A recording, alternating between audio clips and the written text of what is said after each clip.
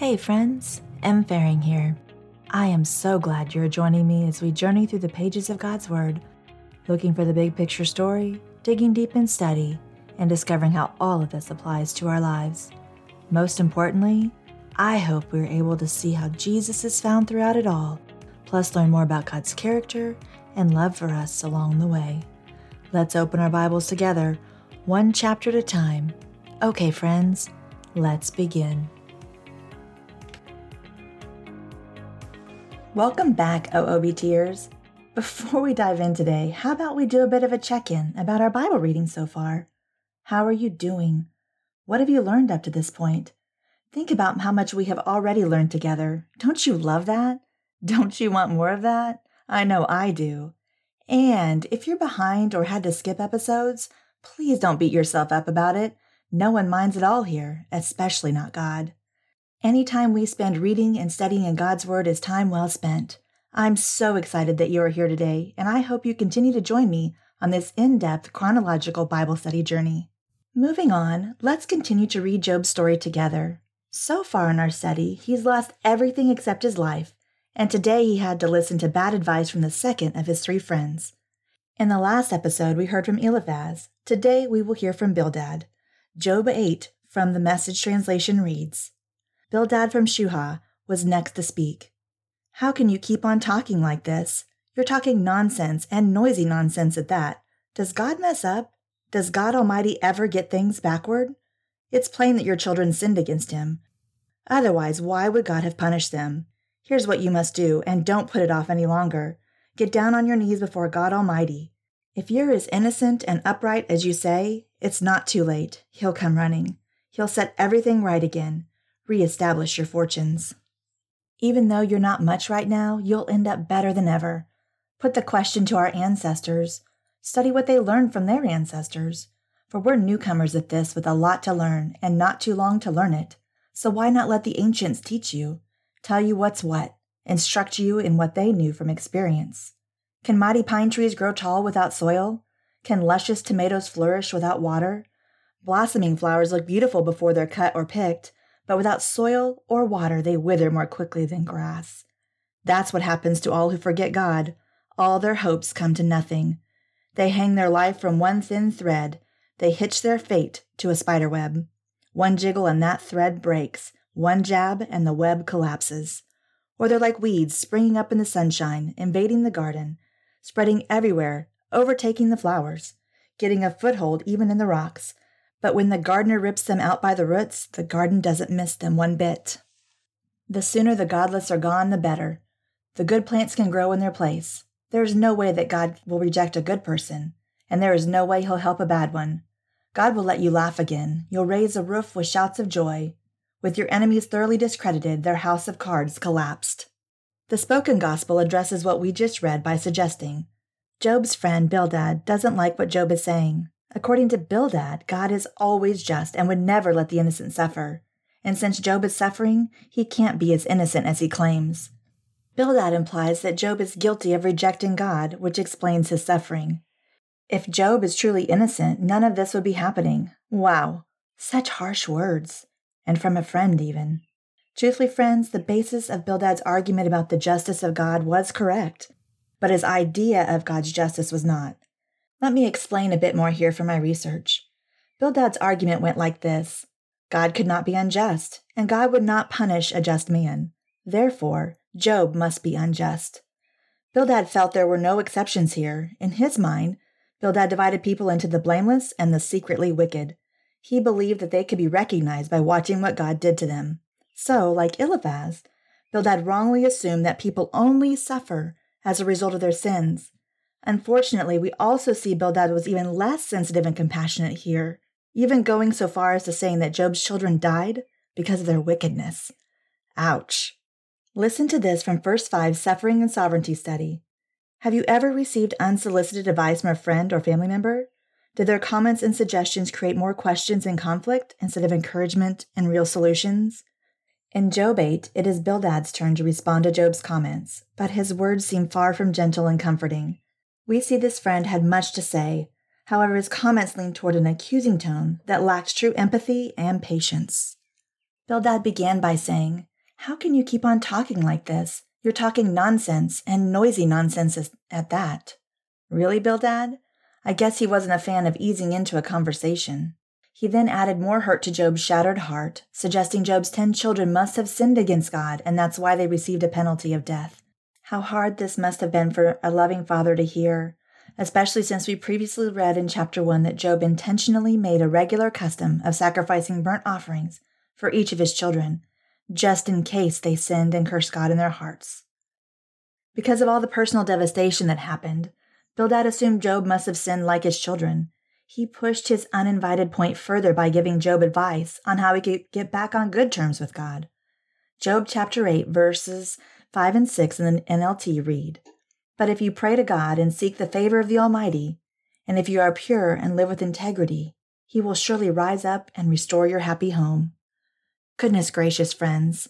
As we read those words of advice from Bildad, doesn't it seem like Job had already done what is being suggested? Job was seeking and pleading to God with all the gut honesty he could muster, desperately asking the whys and the how comes from a crushed spirit and a bitter soul. We also know from Job chapter 1 that he was a man of integrity, considered upright and blameless by God, and yet here he remained in great pain, suffering physically, mentally, and emotionally. Life wasn't making any sense, and the real answers were still far from Job's reach. Harsh questions and harsh comments still hung in the air, and although Job's friends were giving a whole lot of advice, they didn't have the right answers, and neither did Job. What a good place for us to make a full stop and remind ourselves that if we want to be guaranteed the best advice 100% of the time, we must go to God's Word to find it. It is there that we receive clear instructions from the Lord, who knows all things and wants the very best for us. Our friends and family members may have good intentions, but they are limited in knowledge, and so are we. When we receive advice from others, no matter how good it sounds or seems right to us, let's make sure we take it straight to God and see if it lines up with His Word. Honestly, if it doesn't, our best response should be thanks, but no thanks. Friends, God knows you better than anyone else, and there is so much He wants to share with you. He made sure His thoughts were divinely written down and carefully protected for thousands of years so that you could receive His best instructions, truths, and promises for whatever situation you're facing. If you are suffering, He offers words of comfort. If you are worried and afraid, He offers words of peace. If you are confused, He offers words of guidance. If you are discouraged and ready to give up, He offers words of hope. If you have a question, He has the answer. If you have a need, He has a solution. It's true that God places us in families and within tribes of friends who can support and encourage us during every season of life. Getting advice and help from them can sometimes be super helpful, but let's make sure that before we reach out to anyone, we reach to God first. A devotional from the Message translation of the Bible titled "Prayers Are More Helpful Than Prescriptions" reads, Bildad, the second of Job's friends, was the next to speak, supporting Eliphaz's argument. But Job didn't need an argument, he needed empathy. And so do those around us who are experiencing the silence of God in the midst of their suffering. Bildad's argument didn't alleviate Job's suffering, it merely added to it. His words were like the sterile diagnosis of a doctor with no bedside manner, and then he scrawled out a prescription. For him, the misery of humankind was less real than the majesty of God. He saw Job sitting on the ash heap with sores all over his body and sorrow in his soul, yet he showed no urgency to speak on Job's behalf to God. But he felt enormous urgency to speak on God's behalf to Job. In this case, and all the cases with those who are suffering, prayers are more helpful than prescriptions. So we see that much like with Eliphaz, Bildad gave bad counsel. He told Job that he needed to repent. But again, chapter 1 told us that Job was blameless and upright, and that these problems actually occurred because of his uprightness, not as the result of sin. Job's friends were attacking him in the midst of his grief, but I believe they really thought they were on the right track. They really thought they were helping him, and that if they could just convince him to repent, all of his troubles would subside. Oh my, you'll just have to stay tuned to see how that plays out. In the meantime, though, Job chapter 9 from the Message translation begins. Job continued by saying, "So what's new? I know all this. The question is, how can mere mortals get right with God? If we wanted to bring our case before Him, what chance would we have? Not 1 in 1,000. God's wisdom is so deep, God's power so immense. Who could take Him on and come out in one piece? He moves mountains before they know what's happened, flips them on their heads on a whim. He gives the earth a good shaking up, rocks it down to its very foundations. He tells the sun, don't shine, and it doesn't. He pulls the blinds on the stars. All by himself he stretches out the heavens and strides on the waves of the sea. He designed the Big Dipper and Orion, the Pleiades and Alpha Centauri. We'll never comprehend all the great things he does. His miracle surprises can't be counted. Somehow, though, he moves right in front of me. I don't see him. Quietly but surely he's active and I miss it. If he steals you blind, who can stop him? Who's going to say, hey, what are you doing? God doesn't hold back on his anger. Even dragon-bred monsters cringe before him. So how could I ever argue with him, construct a defense that would influence God? Even though I'm innocent, I could never prove it. I can only throw myself on the judge's mercy. If I called on God and he himself answered me, then and only then would I believe that he'd heard me. As it is, he knocks me about from pillar to post, beating me up black and blue for no good reason. He won't even let me catch my breath, piles bitterness upon bitterness. If it's a question of who's stronger, he wins, hands down. If it's a question of justice, who'll serve him the subpoena? Even though innocent, anything I say incriminates me. Blameless as I am, my defense just makes me sound worse. Believe me, I'm blameless. I don't understand what's going on. I hate my life. Since either way it ends up the same, I can only conclude that God destroys the good right along with the bad. When calamity hits and brings sudden death, he folds his arms, aloof from the despair of the innocent. He lets the wicked take over running the world. He installs judges who can't tell right from wrong. If he's not responsible, who is? My time is short. What's left of my life races off too fast for me to even glimpse the good.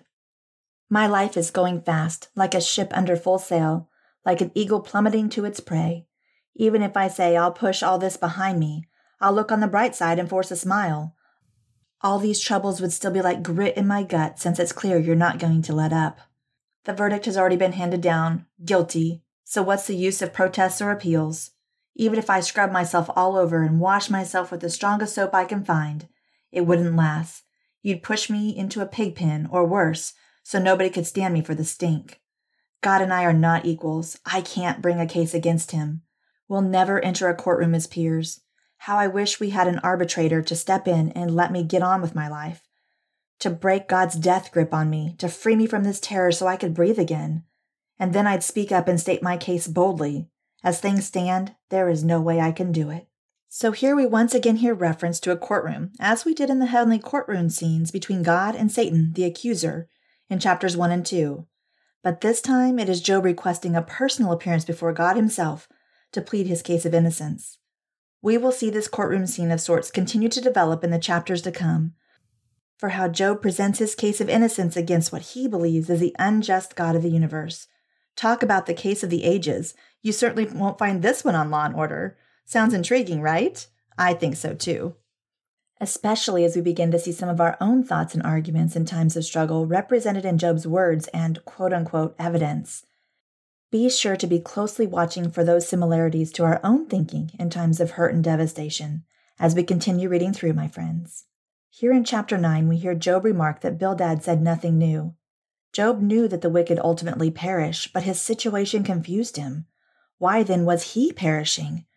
Job didn't think that his life warranted such suffering, so he wanted his case presented before God. He recognized, however, that arguing with God would be futile and unproductive. Job isn't claiming to be perfect, but he did claim to be good and faithful. While Job showed impatience towards God, he did not reject or curse God. In the beginning of chapter 9, we see Job speak about God's power for several verses. He commands a sun. He does great things. He is wise in heart and mighty in strength. We also see how this enormous God, who is so mighty, steps down to be in relationship with mankind, with us. Like Job says in chapter 7, verse 17, "What are people that you should make so much of us, that you should think of us so often?" The God of the universe is in charge of everything, but his heart isn't set on the mountains or on Orion or on the Pleiades. It's set on you and me. In all honesty, when I was reading through verses 5 through 10 the first few times, my thoughts immediately went to God's majesty and glory on display, in the intricate detail found in creation, and all the books and messages I love from Louis Giglio, as we previously discussed in episodes 5 and 6 in the book of Genesis. When doing a more in-depth study of these verses, though, I found that it is not what we see happening here.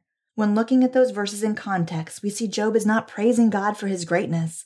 Instead, he shows God's power over creation to make his case for how pointless it is to argue and debate with God. We see Job implying throughout these verses that God uses creation as a weapon against his enemies. He overturns mountains in anger. He shakes the foundations of the earth. He stops the sun from rising. He tramples the waves. Basically, Job is saying that all of creation is helpless before God, thus leaving him, as we would say in courtroom terms, with no hope of acquittal, much less exoneration in his case. Those are some pretty hard and bold accusations against God. Have you ever been there in your own struggles? In helplessly watching someone you love go through heartaches you don't understand and can't fix? Me too, friends. The NLT Life Application Study Note for Chapter 9, verses 20 and 21 begins, "Though I am innocent, my own mouth would pronounce me guilty." Job was saying, in spite of my good life, God is determined to condemn me. As his suffering continued, he became more impatient. Although Job remained loyal to God, he made statements he would later regret. In times of extended sickness and prolonged pain, it is natural for people to doubt, to despair, or to become impatient. During those times, people need someone to listen to them, to help them work through their feelings and frustrations. Your patience with their impatience will help them. And the spoken gospel reads this way, "But Job responds that it's useless for a mortal to try to prove his innocence in God's courtroom. God is too powerful. No human can stand up to his questioning. If God commands the earth and stars against his enemies, what hope does Job have of surviving God's prosecution? Job even doubts that God will hear his case. Mortals don't get to summon deities. If God wanted, he could argue circles around Job and find a way to condemn him, even in his innocence. The point is, Job is just a man. Mortals can't argue with God and win. So Job hopes that an arbiter, an attorney, will come and allow him to approach God in his immortal power and make a case for his innocence. Unbeknownst to him, Job's desire for an arbiter, for a mediator, here anticipates Christ's role in the New Testament as mediator between God and humanity. Truthfully, he had no framework of understanding to know to ask for the amazing grace and forgiveness we experience because of Jesus' death, burial, and resurrection. So very incredible to see evidence of Jesus here in the Old Testament without Job having knowledge of what he's really needed in his defense. Amazing. Just amazing. I also found these thoughts in the Message Bible's devotional titled At the Judge's Mercy for chapter 9, verses 25 through 35. The imagery Job used is from the courtroom, but his defense wasn't so much for himself as for God. Since God is wholly other than human, Job reasoned, how is it possible to comprehend his ways? God and I are not equals. I can't bring a case against him. And so Job bowed, a beaten man, and puts himself at the judge's mercy, which, in the spiritual realm, is the only safe place in the courtroom. Job chapter 9, verses 32 through 35 in the NLT read, God is not a mortal like me, so I cannot argue with him or take him to trial. If only there was a mediator between us, someone who could bring us together. The mediator could make God stop beating me, and I would no longer live in terror of his punishment. Then I could speak to him without fear, but I cannot do that in my own strength. Have you ever found yourself in a place where you thought you knew someone well, and they did something that caught you totally off guard? Job's suffering has caused him to experience new aspects of God's character. Where Job once experienced God's power in a limited way, he has now seen his power expanded. His view of God is shaken, but Job is learning how to stretch his understanding to fit the new truths. Job isn't questioning God, as Bildad has suggested, but we do find Job questioning his own understanding of God. Job, who believes that God put everything in its order, is coming to terms with the fact that God ordered his life exactly the way it is. He is all-powerful in a way that Job couldn't have even begun to understand without his suffering. God has power over good, but he has power over evil as well. He overturns mountains and shakes the foundations of the earth. He makes the sun and stars not shine. Until recently, Job experienced God so closely, but now he feels further away, distant. He realizes that God really is out of his grasp and control. God is invisible. He moves without detection or restraint, so what hope does Job have of finding him, like Job so desires? Job understands that he can't contend with God, but that doesn't stop him from wanting to reach God. Job comes to the question of God's justice. God is seemingly punishing Job without cause, So how does that fit in with Job's view of God? As Job works through these new revelations about God's character, he is left with 3 options. Number 1, he could just say forget it and move on with his life. But what good would that do? He would still be without God. Number 2, he could attempt to cleanse himself of his sin, but he doesn't believe he has sinned, so he'd be back where he started. Number 3, or he could seek out a mediator, someone who could bridge the gap between a mere mortal and the Almighty God. A mediator. Job had a very limited view of the reality of God's character and the reasoning behind his own suffering. But through all of his semi-rational reasoning, he landed on the basis of God's plan. A mediator, one who could stand between and intercede on his behalf. Someone who could indwell us and make us more than mere mortals. Someone who would lay down his life in service of his mediation. Job is right. His relationship with God is broken, but it was broken a long time ago. It was broken when sin entered the world. God's character is solid, and we are the ones who are unpredictable and unjust. He ached for something he couldn't put into words. He felt the brokenness and gave it a name: separation from God. He didn't have the benefit of knowing that Jesus would mend the brokenness between him and God, but we do. We still suffer temporarily, but we are saved from the eternal pain of separation from God through Christ. Thank you, Jesus. A study section I came across in the New Living Translation Illustrated Bible called The Righteous Suffer speaks to what is happening in chapter 9, verses 33 through 35 in this way. The book of Job invites us to examine the basis of our faith in God. Job's loss of possessions and family members and the alienation of his friends shook his faith to its foundation. However, he kept his faith by trusting in God and proved Satan's accusations to be lies. Even in his complaints, Job acknowledged that only God could provide the answers he needed. When Job wished for death, it was to gain relief until God could deal with him under more favorable conditions. When Job needed a mediator, it was to assist in finding favor with God. When Job complained that God didn't listen, it was because he knew his answers had to come from God. That is the very essence of faith. Sin does bring suffering, but the accusation that suffering people must have sinned is not necessarily true. Some today blindly follow Job's friend in equating godliness with blessing, but at its root, this perspective expresses unbelief, because it refuses to realize that, as it is said in Romans chapter 8, verses 17 and 18, we must also share in Christ's suffering, and what we suffer now is nothing compared to the glory he will reveal to us later. We are not meant to know or understand everything. Some things are for God alone to comprehend and direct, according to his sovereign will. Our response should be to accept in faith what he sends us. Even when we suffer, we can trust God. Okay, friends, let's now move on to read from Job chapter 10. I can't stand my life. I hate it. I'm putting it all out on the table. All the bitterness of my life, I'm holding nothing back. Job prayed. Here's what I want to say. Don't, God, bring in a verdict of guilty without letting me know the charges you're bringing. How does this fit into what you once called good? Giving me a hard time, spurning me, a life you shaped by your very own hands, and then blessing the plots of the wicked? You don't look at things the way we mortals do. You're not taken in by appearances, are you? Unlike us, you're not working against a deadline. You have all eternity to work things out. So what's this all about anyway, this compulsion to dig up some dirt, to find some skeleton in my closet? You know good and well I'm not guilty. You also know no one can help me. You made me like a handcrafted piece of pottery, and now you are going to smash me to pieces? Don't you remember how beautifully you worked my clay? Will you now reduce me to a mud pie? Oh, that marvel of conception! What a miracle of skin and bone, muscle and brain! You gave me life itself and incredible love. You watched and guarded every breath I took, but you never told me about this part. I should have known there was more to it. That if I so much as missed a step, you'd notice and pounce, wouldn't let me get by with a thing. If I'm truly guilty, I'm doomed, but if I'm innocent, it's no better. I'm still doomed. My belly is full of bitterness. I'm up to my ears in a swamp of affliction. I try to make the best of it, try to brave it out, but you're too much for me, relentless like a lion on the prowl. You line up fresh witnesses against me. You compound your anger and pile on the grief and pain. So why did you have me born? I wish no one has ever laid eyes on me. I wish I'd never lived, a stillborn, buried without ever having breathed. Isn't it time to call it quits on my life? Can't you let up and let me smile just once before I die and am buried?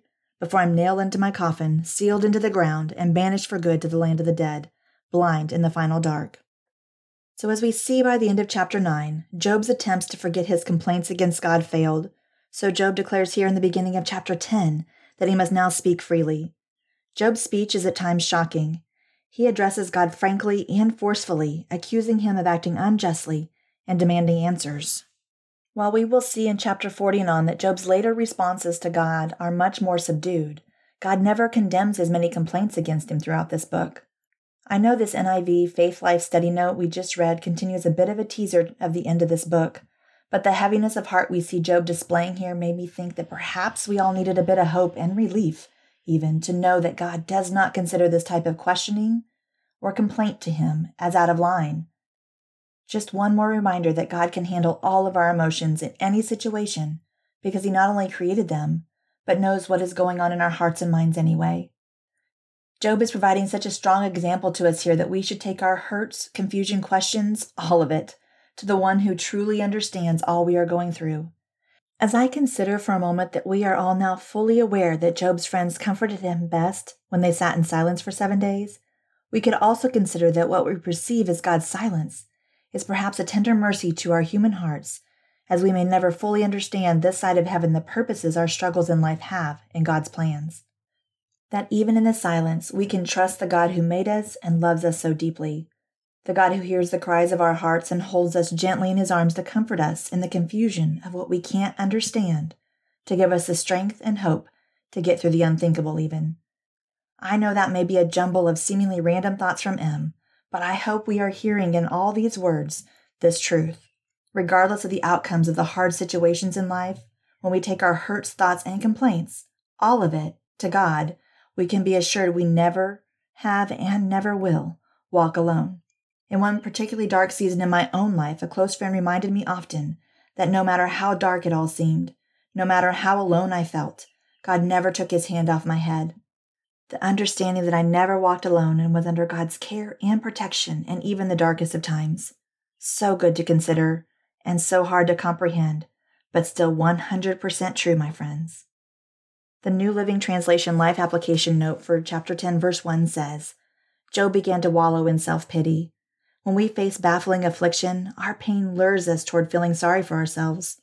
At this point, we are only one step from self-righteousness, where we keep track of life's injustices and say, look what happened to me, how unfair it is. We may feel like blaming God in these moments. Remember that life's trials, whether allowed by God or sent by God, can be means of development and refinement. When facing trials, ask, what can I learn and how can I grow, rather than who did this to me and how can I get out of it?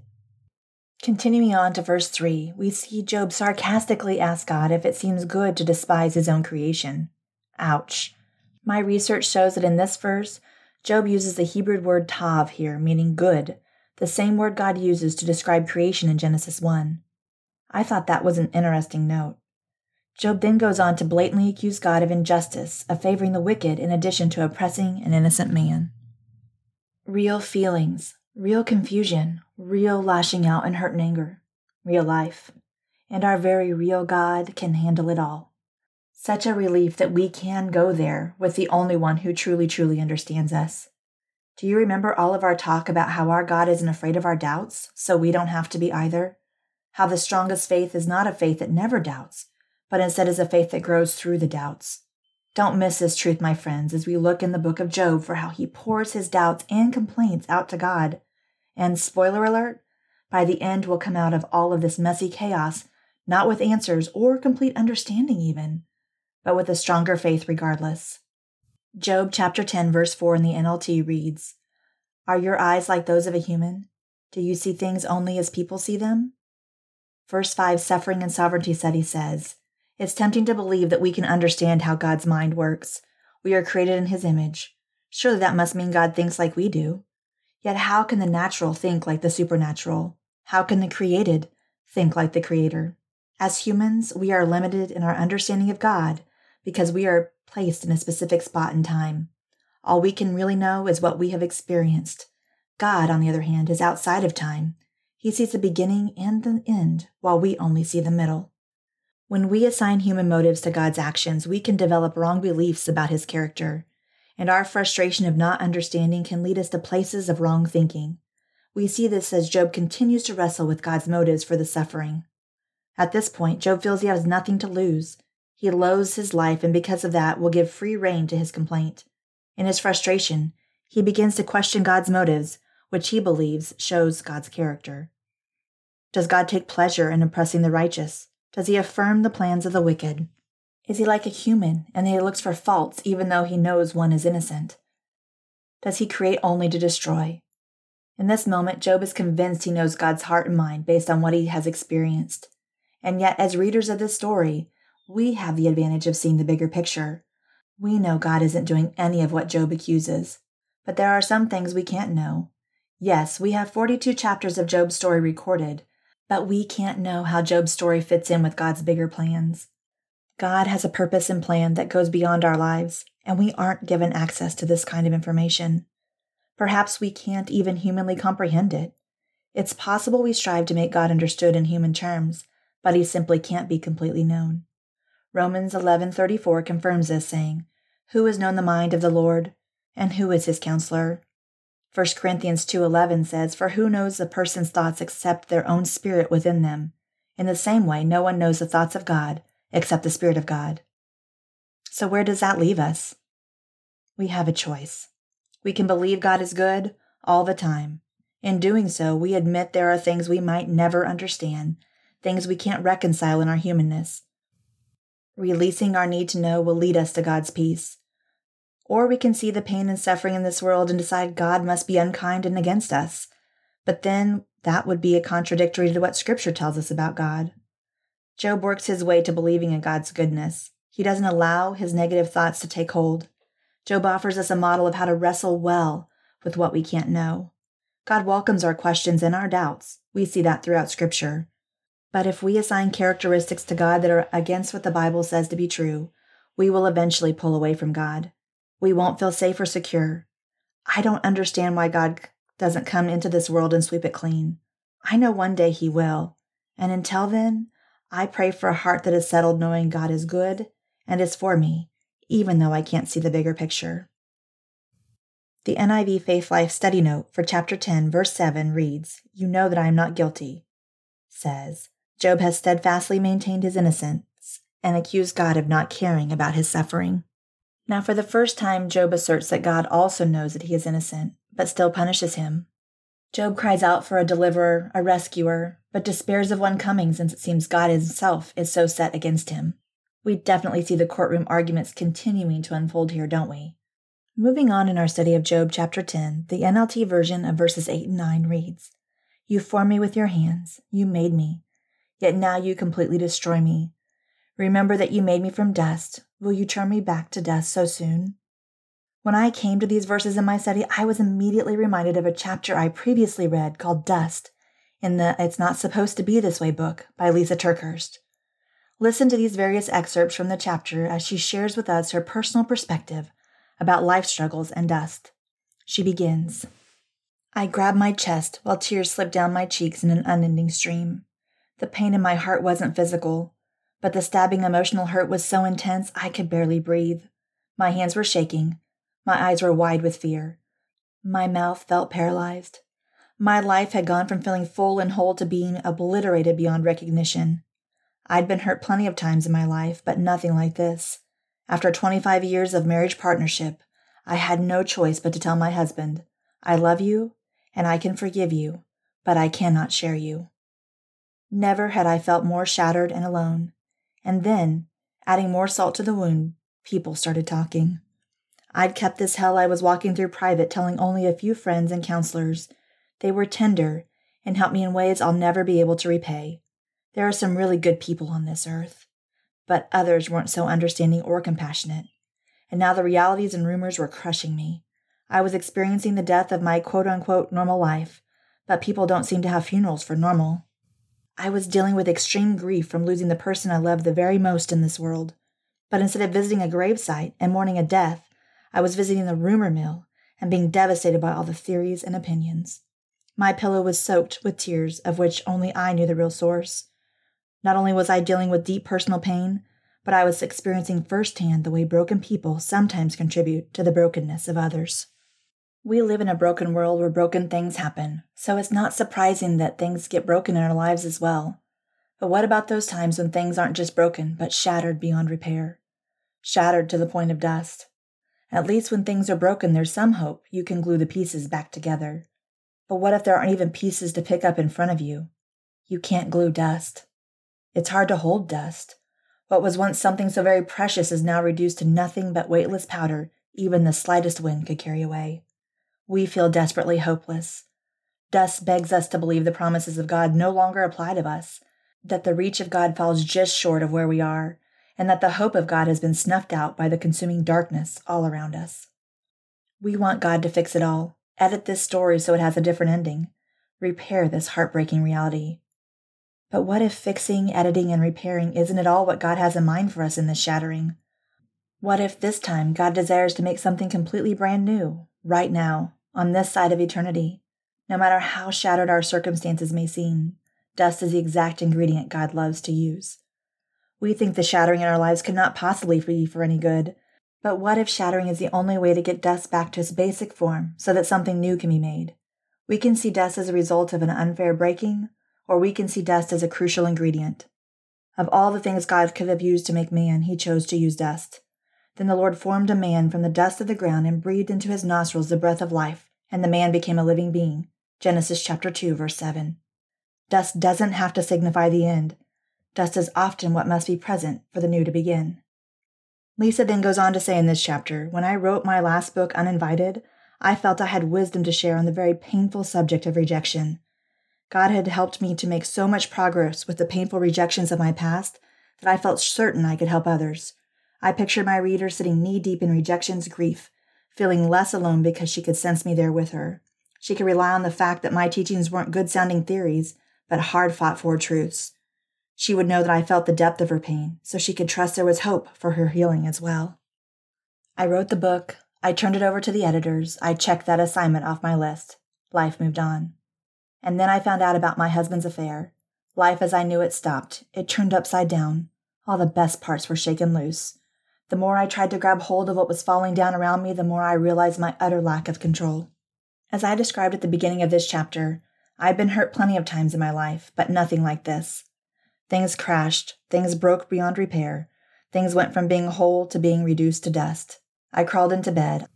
I willed the world to stop spinning. I wanted everything to pause and stop hurting me, but nothing did. And that's one of the most devastating realities of the dust times in our lives. We need the world to stop spinning for a while. We need things to pause. We need the celebrations to cease long enough to let us work through our grief. We need people with expectations to stop emailing and calling us. We need our schedules to clear. But my calendar didn't get that memo. It didn't magically erase all the things I'd agreed to do when my life felt predictable and whole, including this book I'd written on rejection. It was due to be released in 6 months, but there was one final step required. I had to read through the entire manuscript one last time. I stared at the typed-out words strung together page after page. I wanted it all to go away. The book, the rejection, the timing of it all. Yes, especially the timing. It seemed like such a cruel twist of irony. And what was so very crazy is that in the months leading up to this devastation, the one thing I kept hearing God say to me was, trust my timing. But it was the timing that seemed so very confusing. It was a timing that fed this intense awareness that no matter how well I plan things, I can't control them. No matter how well I follow the rules, do what's right, and seek to obey God with my whole heart, I can't control my life. I can't control God.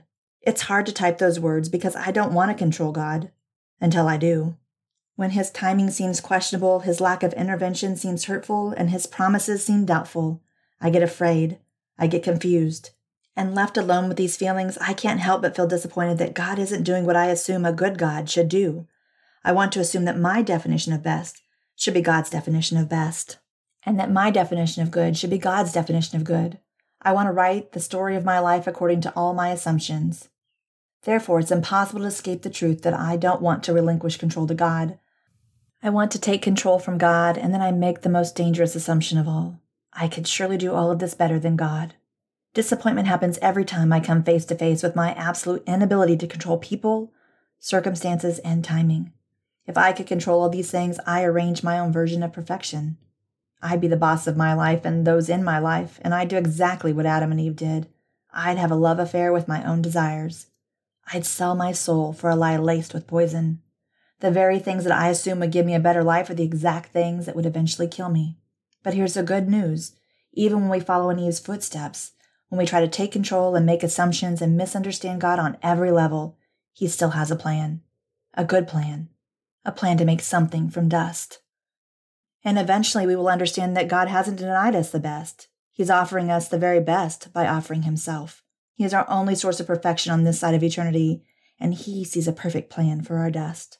We may be afraid of all the disappointments of this broken world, but God isn't afraid. He's aware, so very aware of His ultimate plans and purposes. It isn't to keep us from getting shattered. It's to keep our souls connected, so deeply connected to Himself. And let's be honest, if we weren't ever disappointed, we'd settle for the shallow pleasures of this world rather than addressing the spiritual desperation of our souls. We don't think about fixing things until we realize they are broken. And even then, we don't call in the experts until we surrender to the realization that we cannot fix things on our own. If our souls never ached with disappointments and disillusionments, we'd never fully admit and submit our need to God. If we weren't ever shattered, we'd never know the glorious touch of the potter making something glorious out of dust, out of us. It took me forever to focus enough to read the first couple paragraphs of Uninvited, and then the first couple of pages turned into the first couple of chapters. Tears slid down my face and dropped onto my shirt. I pressed the loose pages to my chest. God had given me the book last year, that I'd be so desperate to read this year. The reader I'd imagined, she was me. Maybe the timing and the subject matter of my book wasn't a cruel twist of irony. Maybe it was just right, for me and my situation, and for everyone else who'd soon encounter Uninvited.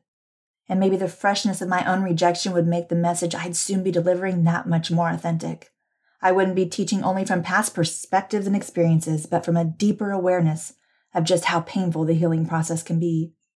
I wouldn't have written my story this way. I would have avoided anything that looks like dust. I think we all would. There isn't any timing that seems like the right timing to be shattered into dust. There isn't any plan God could present where I would be willing to be broken into ungluable pieces. I just wouldn't. And what a tragedy that would be. My controlling things would prevent the dust required for God to make the new He desperately desires for me. And isn't that what all promises hinge on? Old becoming new. Dead things coming to life. Good from evil. Darkness turning to light. If I want His promises, I have to trust His process. I have to trust that first comes the dust, and then comes the making of something even better with us. God isn't ever going to forsake you, but He will go to great lengths to remake you. What if disappointment is really the exact appointment your soul needs to radically encounter God? Oh, friends, I am not sure what I could possibly say right now to add anything whatsoever to this point of view about dust from Lisa TerKeurst. I hope you just allow yourself to sit in these thoughts for a few minutes to process what you just heard. Maybe even do a rewind back to replay these words again. There is so very much power in this perspective about the dust moments in our lives.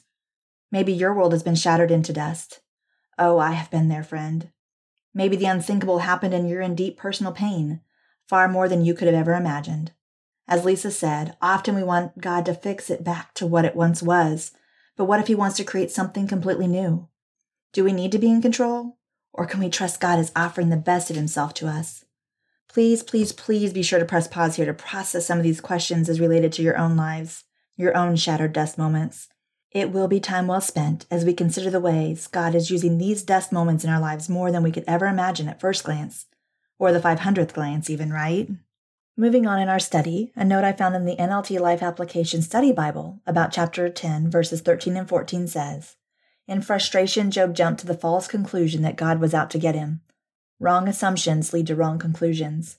We dare not take our limited experiences and jump to conclusions about life in general. If you find yourself doubting God, remember that you don't have to have all the facts. God only wants the very best for your life. Many people endure great pain, but ultimately, they find some greater good come from it. When you're struggling, don't assume the worst. Ugh, jumping straight to the worst seems to be my own default when life gets hard. I'm trying to flip the script with truths from God's Word in these moments, but I so wish we were running out of time today's episode because this is an important practice for us to learn in our faith journey, most especially in times of suffering. Let me just put a pin in that thought and we will revisit it in more detail in a future episode. I am guessing Job and his friends will give us plenty of opportunities to come back to this idea of not jumping to conclusions and our need to flip the script in our minds to focus on truth. Stay tuned. Let me extend this challenge to all of us, a challenge I previously heard on the Bible Recap podcast. Tara-Leigh Cobble said, "This book can be challenging for some people. Maybe it tries their patience or just feels like a real downer. Interestingly, though, a lot of people say that Job is their favorite book of the Bible, but most of them don't feel that way until they've read all the way through. So if I may, let me offer you a challenge that one of my team members likes to present to people. She says, don't quit in Job. You can quit before Job, or you can quit after Job, but don't quit in Job. I love that advice. And obviously it's too late for you to quit before Job, so you're stuck with us. This book ends with praise and triumph, so be sure to stick around for the party. We're getting closer to it every day." I hope you accept the challenge along with me. You may or may not remember when I said these words all the way back in episode 1, and they are still true today.